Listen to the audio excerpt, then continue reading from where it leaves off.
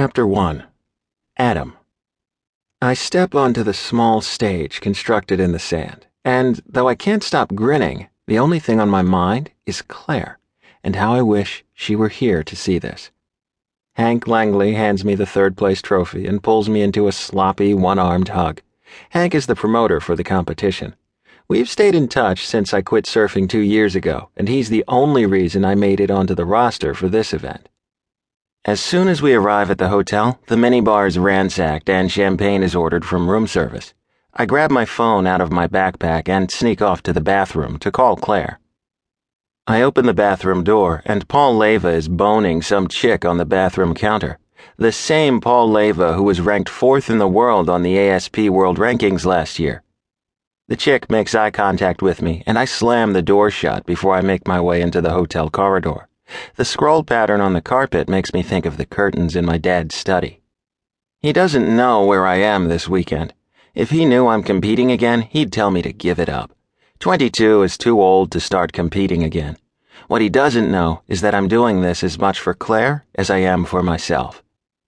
I sink down onto the carpet next to the ice machine and dial her number. She picks up halfway through the first ring. "Hey." Her voice is soft, yet eager, and fills me with relief. "Hey, baby, what are you doing?" I hear a rustling on the other end, and I imagine she's putting down a book or a pile of notes. "Studying. I have a statistics test on Monday. Where are you?" "I'm at the hotel. We just got back. I came in third." She pauses for a moment. "I'm so proud of you. I knew you'd do well." "I'll be there in 6 days. You can congratulate me then." There are so many things I want to ask her. She told me last night that her ex would be dropping off some more pictures today. I want to know everything, but I don't want to pry. I don't want to push her away, but the long pause on the other end concerns me. "I don't know if I can wait 6 days, she finally says. "I wish I was there with you to rub your sore muscles and fall asleep in your arms." "I wish you were here too. I miss the fuck out of you. Are you lying down?" She giggles because she thinks I'm trying to initiate phone sex. "I just want to picture you," I insist. "I'm in the middle of the hotel corridor. I'm not going to jerk off out here." "Yes, I'm lying down." "What are you wearing?" "I'm wearing the sugar shirt you bought for me." "Is that it?" "And my panties." "Take them off."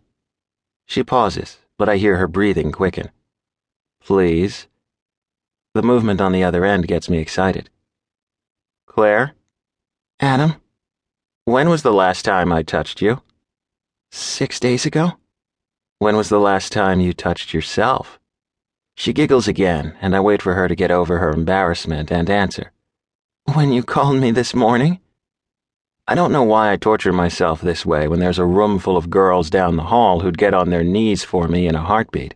Maybe I just need to prove to myself that I've changed. "I love you, Claire." "I know." "You know I would never hurt you." "I know. Are you okay?" I want to tell her how much it scares me that she's been seeing Chris while we were apart. I want to tell her how much it kills me that he can show up at her dorm or outside her classroom anytime he wants. But she doesn't want to hear that shit. "Yeah, I'm just tired. I'll let you go so you can get your homework done, but I want you to think of me tonight when you touch yourself." "I wouldn't think of anyone else." "I can't hide anything from you, can I?" "Adam, I love you. I'll wait 6 days or 6 years, whatever it takes. Nothing and no one else matters." This isn't true. There is one other person who matters as much, or more, to Claire than I do. And I can't even be upset about it because that's exactly as it should be. But that doesn't change the fact that being her number 2 worries the hell out of me. Tuck yourself in tight. Good night, baby. "Good night."